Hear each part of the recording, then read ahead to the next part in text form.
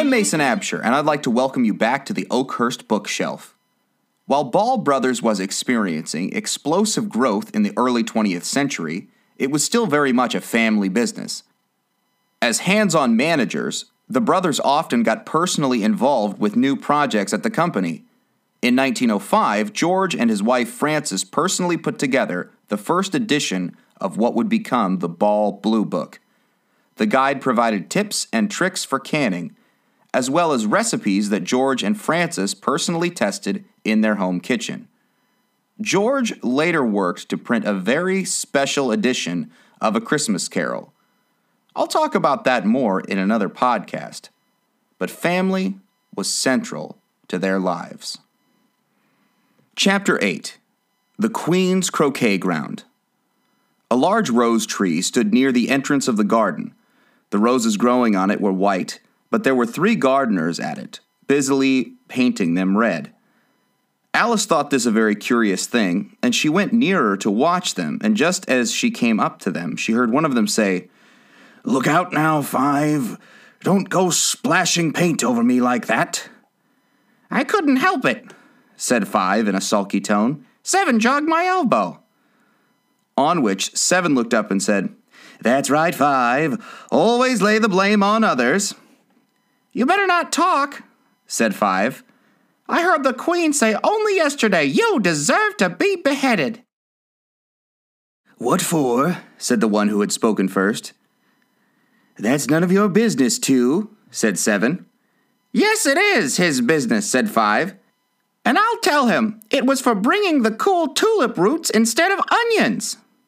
Seven flung down his brush and had just begun. "Well, of all the unjust things," when his eye chanced to fall upon Alice as she stood watching them, and he checked himself suddenly. The others looked round also, and all of them bowed low. "Would you tell me," said Alice a little timidly, "why are you painting those roses?" 5 and 7 said nothing, but looked at 2. 2 began in a low voice. "Why, the fact is, you see, miss, this here ought to have been a red rose tree, and we put a white one on it by mistake. And if the Queen was to find out, we should all have our heads cut off, you know. So you see, miss, we're doing our best afore she comes to—" At this moment, 5, who had been anxiously looking across the garden, called out, "The Queen! The Queen!" And the 3 gardeners instantly threw themselves flat upon their faces. There was a sound of many footsteps, and Alice looked round, eager to see the Queen. First came 10 soldiers carrying clubs. These were all shaped like the 3 gardeners, oblong and flat, with their hands and feet at the corners. Next, the 10 courtiers. These were ornamented all over with diamonds, and walked 2 and 2 as the soldiers did. After these came the royal children. There were 10 of them, and the little dears came jumping merrily along hand in couples. They were all ornamented with hearts. Next came the guests, mostly kings and queens, and among them Alice recognized the White Rabbit. It was talking in a hurried, nervous manner, smiling at everything that was said, and went by without noticing her. Then followed the Knave of Hearts, carrying the king's crown on a crimson velvet cushion.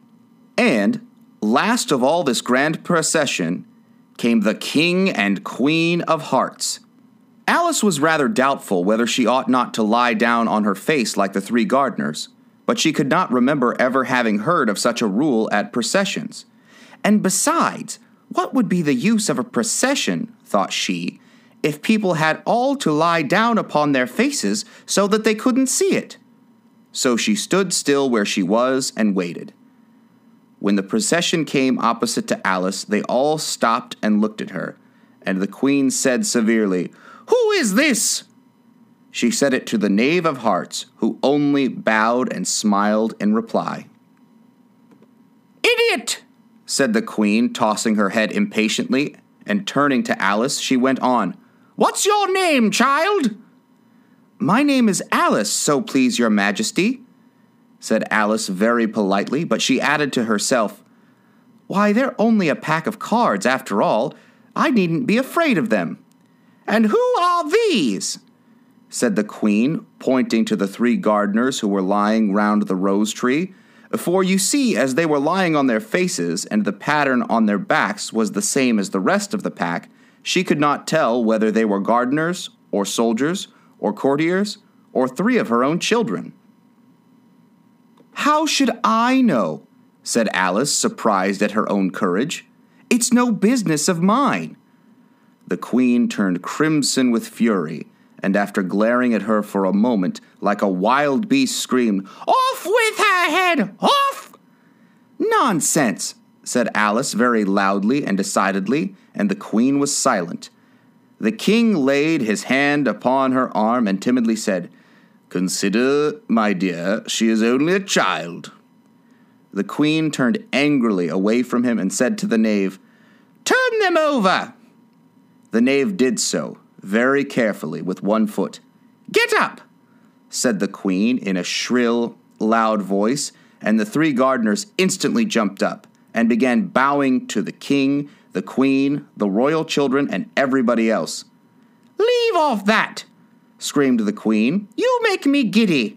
And then, turning to the rose tree, she went on, "What have you been doing here?" "May it please your majesty," said two in a very humble tone, going down on one knee as he spoke. "We were trying—" "I see," said the queen, who had meanwhile been examining the roses. "Off with their heads!"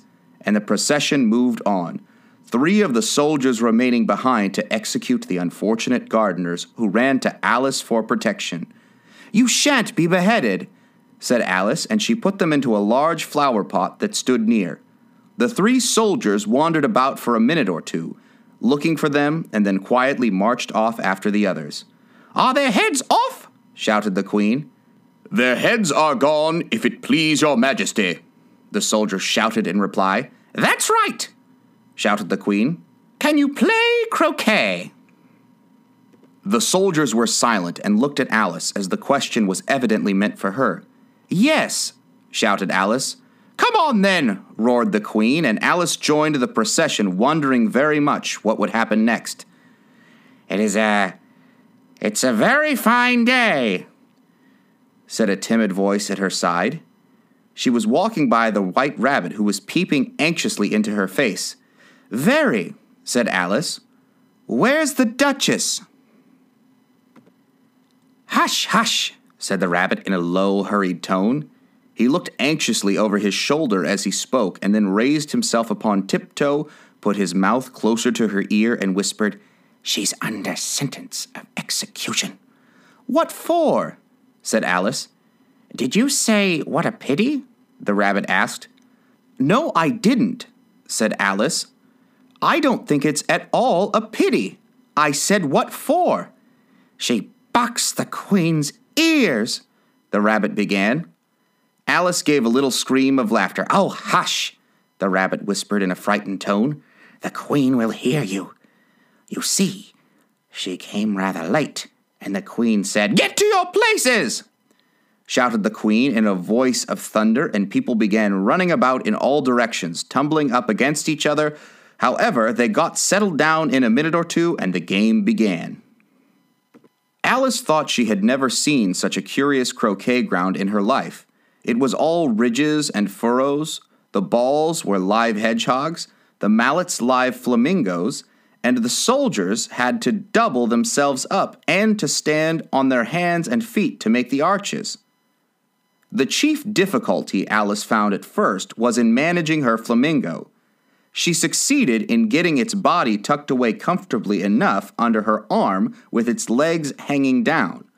But generally, just as she had got its neck nicely straightened out and was going to give the hedgehog a blow with its head, it would twist itself round and look up in her face with such a puzzled expression that she could not help bursting out laughing. And when she had got its head down, and it was going to begin again, it was very provoking to find that the hedgehog had unrolled itself and was in the act of crawling away. Besides all this, there was generally a ridge or furrow in the way wherever she wanted to send the hedgehog to. And as the doubled-up soldiers were always getting up and walking off to other parts of the ground, Alice soon came to the conclusion that it was a very difficult game indeed. The players all played at once without waiting for turns, quarreling all the while and fighting for the hedgehogs. And in a very short time, the queen was in a furious passion and went stamping about and shouting, "Off with his head!" or "Off with her head!" about once in a minute. Alice began to feel very uneasy. To be sure, she had not as yet had any dispute with the queen, but she knew that it might happen any minute.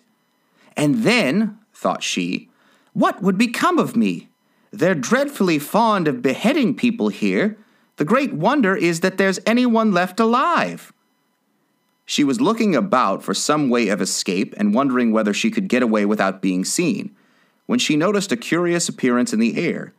It puzzled her very much at first, but after watching it in a minute or two, she made it out to be a grin, and she said to herself, "It's the Cheshire Cat. Now I shall have somebody to talk to." "How are you getting on?" said the cat as soon as there was mouth enough for it to speak with. Alice waited till the eyes appeared and then nodded. "It's no use speaking to it," she thought, "till its ears have come, or at least one of them." In another minute, the whole head appeared, and then Alice put down her flamingo and began an account of the game, feeling very glad she had someone to listen to her. The cat seemed to think that there was enough of it now in sight, and no more of it appeared. "I don't think they play at all fairly," Alice began in a rather complaining tone, "and they all quarrel so dreadfully one can't hear oneself speak. And they don't seem to have any rules in particular. At least, if there are, nobody attends to them. And you've no idea how confusing it is, all the things being alive. For instance, there's the arch I've got to go through next, walking about at the other end of the ground. And I should have croqueted the queen's hedgehog just now, only it ran away when it saw mine coming." "How do you like the queen?" said the cat in a low voice. "Not at all," said Alice. "She's so extremely—" Just then she noticed that the queen was close behind her and listening, so she went on, "likely to win, that it's hardly worthwhile finishing the game." The queen smiled and passed on. "Who are you talking to?" said the king, going up to Alice and looking at the cat's head with great curiosity. "It's a friend of mine, a Cheshire cat," said Alice. "Allow me to introduce it."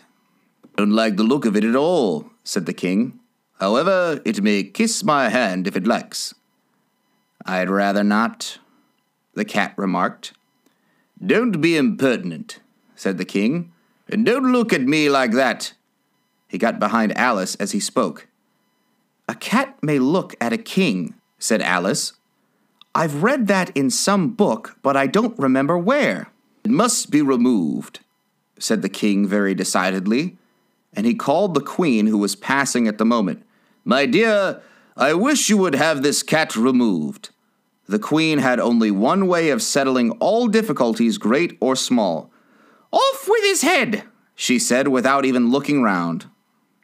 "I'll fetch the executioner myself," said the king eagerly, and he hurried off. Alice thought she might as well go back and see how the game was going on, as she heard the queen's voice in the distance screaming with passion.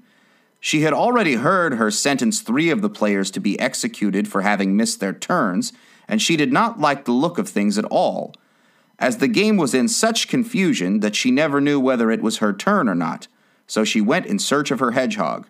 The hedgehog was engaged in a fight with another hedgehog, which seemed to Alice an excellent opportunity for croqueting one of them with the other. The only difficulty was that her flamingo was gone across to the other side of the garden, where Alice could see it trying in a helpless sort of way to fly up into a tree. By the time she had caught the flamingo and brought it back, the fight was over, and both hedgehogs were out of sight. "But it doesn't matter much," thought Alice, "as all the arches are gone from this side of the ground." So she tucked it away under her arm that it might not escape again, and went back for a little more conversation with her friend.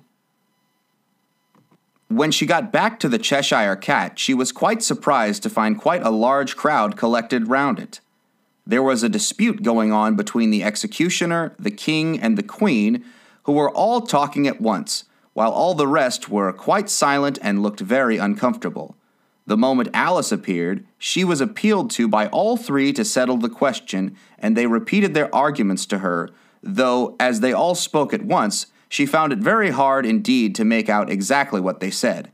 The executioner's argument was that you couldn't cut off a head unless there was a body to cut it off from, that he had never had to do such a thing before, and he wasn't going to begin at his time of life. The king's argument was that anything that had a head could be beheaded, and that you weren't to talk nonsense. The queen's argument was that if something wasn't done about it in less than no time, she'd have everybody executed all round. It was this last remark that had made the whole party look so grave and anxious. Alice could think of nothing else to say, but, "It belongs to the Duchess. You better ask her about it." "She's in prison," the queen said to the executioner. "Fetch her here." And the executioner went off like an arrow. The cat's head began fading away the moment he was gone, and by the time he had come back with the Duchess, it had entirely disappeared. So the king and the executioner ran wildly up and down looking for it, while the rest of the party went back to the game.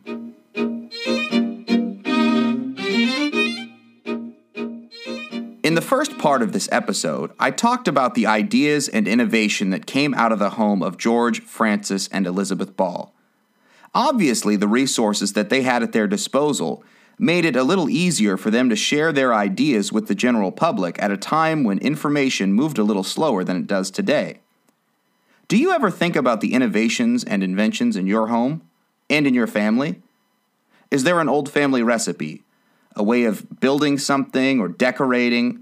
With all the channels available on the internet today, it's easier than ever to share your innovation with people all over the world. What would you like to share? And what's the story behind it? I'm Mason Absher.